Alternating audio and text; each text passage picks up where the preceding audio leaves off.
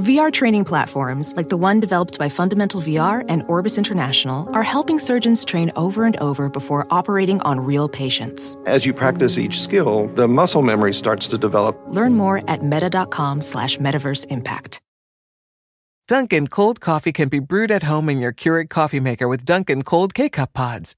Just brew it hot over ice and enjoy flavor that's crafted to serve cold. The home with Dunkin' is where you want to be.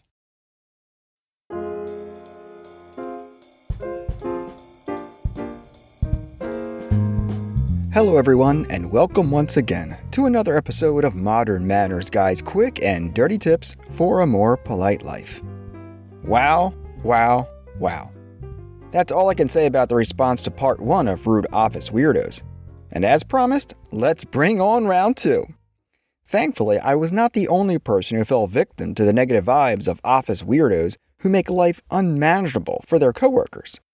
And like I did in part 1, I want to be clear that not all weirdos are toxic, and as someone who spent over a decade as a professional wrestler, I recognize I have lost total ability to accuse anyone of being a little, well, off. But the people we're highlighting in this series embody certain quirks and have caused a greater rift in the office since the old Coke and Pepsi battles back in the day. So, before you totally write off Henry from accounting as being too weird just because he collects his toenail clippings in a mason jar, let's give the Henrys of the world a chance with my list of 9 of the weirdest coworkers, part 2. Okay, so maybe there is no hope for Henry, but a mannerly person can find the good in anyone. Who am I kidding? He's gross. Weird coworker number 4, the lone wolf. Whether in your personal life or at work, we all know a lone wolf who prefers to keep to themselves, making little to no effort to engage with others. I've met tons of lone wolves in my life who, despite all the office fun, still insist on a life of solitude. Lunches alone, coffee breaks on alone, and barely says a word unless being asked. This by no means makes the lone wolf a bad person, nor should we ask the lone wolf in your life to change their ways. However, when it comes to the office culture, their preference for isolation can be rather damaging. Let me be clear. This is not a knock on any introverts out there, because whether someone prefers their pet over people or on the flip side can't get enough of entertaining a big crowd, there is not one person out there who could argue against some extra me time every now and then. Yet, with the lone wolf, there's being an introvert and then simply being so self-socially sequestered that it makes everyone in the office have to walk on eggshells around them 24/7. When that happens, it becomes a problem. Ironically, despite the lone wolf's efforts to go unnoticed, in every office, big or small, the lone wolf tends to stand out due to their preferred seclusion. By insisting on not being social, their actions give them a weird sense of negative notoriety, especially to people that don't know the lone wolf well enough to accept them for who they are. This is where the issue of being a lone wolf goes from everyone has a right to their privacy to this person is way too awkward to work with. As I mentioned before, you do not have to be the social butterfly of the office. Yet when it comes to a positive office culture, everyone must make personal sacrifices to appease the greater good. And that means the lone wolf must learn how to run with the rest of the pack from time to time. If someone in the office is constantly taking themselves out of work obligations just because they want to, it can, and likely will, come across as rude, whether the lone wolf wants to accept that fact or not. I've always argued that when it comes to work, not everyone gets to use their personality or awkwardness as a free pass out of office engagements. By this, I'm not asking the lone wolf to howl into the microphone for karaoke night with the team or throw back drinks at a happy hour just so people like them more. I'm also not implying that a vegetarian must dive into wing night at the bar or someone who keeps kosher should rip apart shellfish just to fit in. Dietary issues and religious factors should always be respected and taken into consideration for any office event. However, aside from those exceptions, it's proper for everyone to simply play ball. When dealing with the lone wolf, the best thing to do is continually invite them to join you, even if you know they're going to decline. Never let the lone wolf get away with settling for not partaking in the office environment because you never know when they may be interested. Social interactions are one thing, but if the lone wolf is dodging team requirements left and right, they're using their individuality as a scapegoat. With that, I believe it's only proper to sit the lone wolf down and outline a plan to handle their preferences with the team's ideas. A positive work environment is more about being a team player. Think more like a member of a basketball team working together on the court than a boxer alone in the ring. After all, no one gets to sit back in the corner when it comes to building a positive workplace. Well, unless it's Henry and his jar of toenail clippings. He can work from home as long as he likes. BP added more than $70 billion to the U.S. economy in 2022. Investments like acquiring America's largest biogas producer, Archaea Energy, and starting up new infrastructure in the Gulf of Mexico. It's and, not or. See what doing both means for energy nationwide at bp.com/investing in America.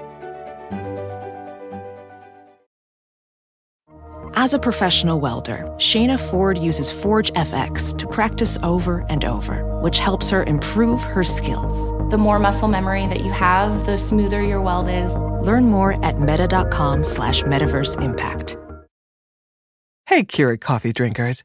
Did you know that the bold, smooth taste of Dunkin' cold coffee can be brewed in your Keurig coffee maker and enjoyed at home? Dunkin's cold K-Cup pods were crafted to be brewed hot and enjoyed cold. And of course, they're packed with the Dunkin' flavor you crave. Brew over ice and sip in seconds. Because the home with Dunkin' is where you want to be. Weird coworker number 5, the office storyteller.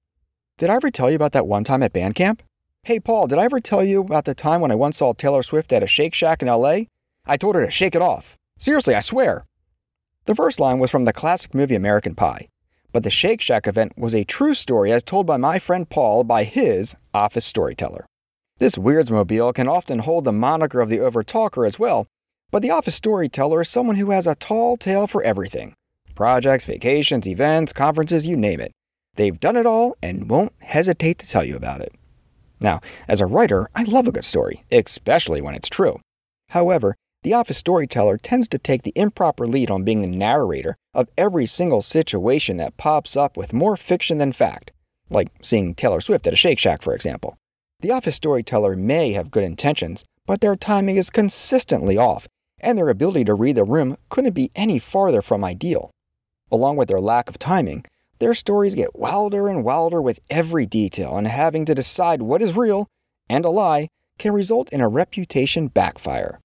Even if the office storyteller is a rather pleasant person, their inability to let others shine turned their kindness into being one of the weirdest and most improper coworkers in the office. Take Brooke from San Diego, who told me one office situation involving her own office storyteller, Jean, that became detrimental to a major project for the company. Jean would rave about his time working overseas, mingling with celebrities, and holding various records for his feats of strength in college. Of course he did. Brooke was used to hearing several of his tales and learned to ignore them like bad muzak in a grocery store. However, during one meeting with a major client, the Jean Show came to town and became the downfall of a deal right from the start. While kibitzing with the client before the meeting got underway, the client mentioned a former company they used to work for, and before they could go into detail, Jean took the reins. Matching the normal characteristics of the storyteller, Jean dominated the conversation, rudely pushed his own narrative, ignored anyone else in the room trying to speak, and even shushed Brooke when she tried to intervene. Jean began a long and winding road that led to the customer back to the door. A little Beatles reference there for you folks. But in this case, it was an exit door, to be exact. Afterwards, Jean was reprimanded by not only Brooke but management and had a nasty reputation for not only being a blowhard, but also being too egotistical to get out of his own way. As a result, Jean was put on observance for his actions, and his storytelling took a backseat. So sad. The Jean situation is a perfect example of someone's weirdness becoming too out of control, and something that should have been stopped a long time ago. Sadly, it was Jean's own doing that made for a rather interesting story at the water cooler. Hey Jean, this one time a jerk in the office ruined a deal because they couldn't stop lying. It's called karma. Weird coworker number 6, Mr. and Miss Tenure. There once was a time in corporate America when it was a standard norm to work 30-plus years at one company and retire with having the longest tenure in the office. Whether that's the case for some of you or not, there is a fine line between pulling rank based on your years of service or being unwilling to change with the times. This is a situation with Mr. and Miss Tenure, who sees no desire to change and won't search for a stronger spot in the corporate chain. I can speak from firsthand experience in dealing with many Mr. and Miss Tenures because I used to work for the federal government, and chalking up a few decades was not only normal, but expected. When I left the agency, my colleagues were shocked because I would no longer have the comfort, which it was, of the government lifestyle. But I needed a new challenge. I find at least trying, even if in your own company, at least more challenging is a healthy way to build your business portfolio. Then again, change isn't for everyone, including Mr. and Miss Tenure, who looks at their time in the company as not only a badge of honor, which it is, but like a sheriff's badge to tell people what to do, how it was always been done, and still thinks a flip phone is just as good as an iPhone. It's not, by the way. Their inability to move with the growing changes of the office makes them a unique office weirdo, and one that tends to rub people the wrong way. When it comes to properly handling the Mr. and Miss Tenure, one thing to remember is that despite their inability to shift their demeanor, they are a wealth of knowledge when it comes to the company's history. Along with that, it's only fair to treat their tenure with respect, keeping in mind they don't rule the room. Fortunately for my argument, and for you, everyone in the office feels the same about Mr. and Miss Tenure's curmudgeonly ways. So, while you or your colleagues are seemingly more task-based and eager to climb the ladder, you can't let Mr. and Miss Tenure's inability to flex with modern times hinder your own future. In the end, they will not be part of the company's future roadmap because they don't have to be, whereas you do, and it's your job to take the wheel and drive forward. This can be hard because it can feel like trying to talk to a stubborn child. So what do? Well, the proper way to approach Mr. and Miss Tenure is to only engage when you need to and not force your ways onto them. As a united team front in the office, you can't allow them to not follow company protocols, from technology to culture, but you also can't twist their arm. Allow Mr. and Miss Tenure to occupy their own space, but not overcrowd the team's ability to grow. Some office weirdos can be more easygoing than others, but when it comes to Mr. and Miss Tenure, don't dismiss their bad habits 100%, but rather use their past successes to support your future gains by treating them kindly. You don't always have to agree with them, but you never know when they're going to leave, and they may even help give you a boost up if you put in some effort. All right, everyone, I can't wait to hear from you, so please drop me a line, manners@quickanddirtytips.com. Modern Manners Guy is a Quick and Dirty Tips podcast. Thanks to the amazing team at Quick and Dirty Tips, Adam Cecil, Morgan Christensen, Holly Hutchins, Davina Tomlin, and my producer, Dan Firebrand. I'm your host, Modern Manners Guy, Richie Freeman. And like I said, drop me a line anytime, voicemail or email, manners@quickanddirtytips.com. For more information about the show, visit quickanddirtytips.com or check out the show notes in your podcast app. Thanks so much again for listening, and take care.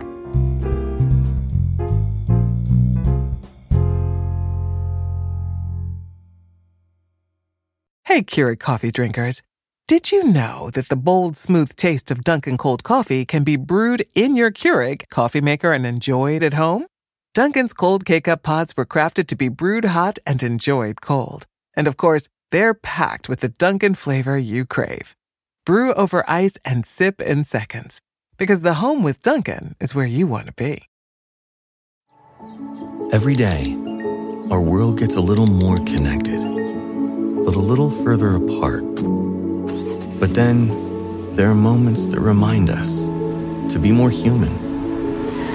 Thank you for calling Amica Insurance. Hey, I was just in an accident. Don't worry, we'll get you taken care of. At Amica, we understand that looking out for each other isn't new or groundbreaking. It's human. Amica, empathy is our best policy.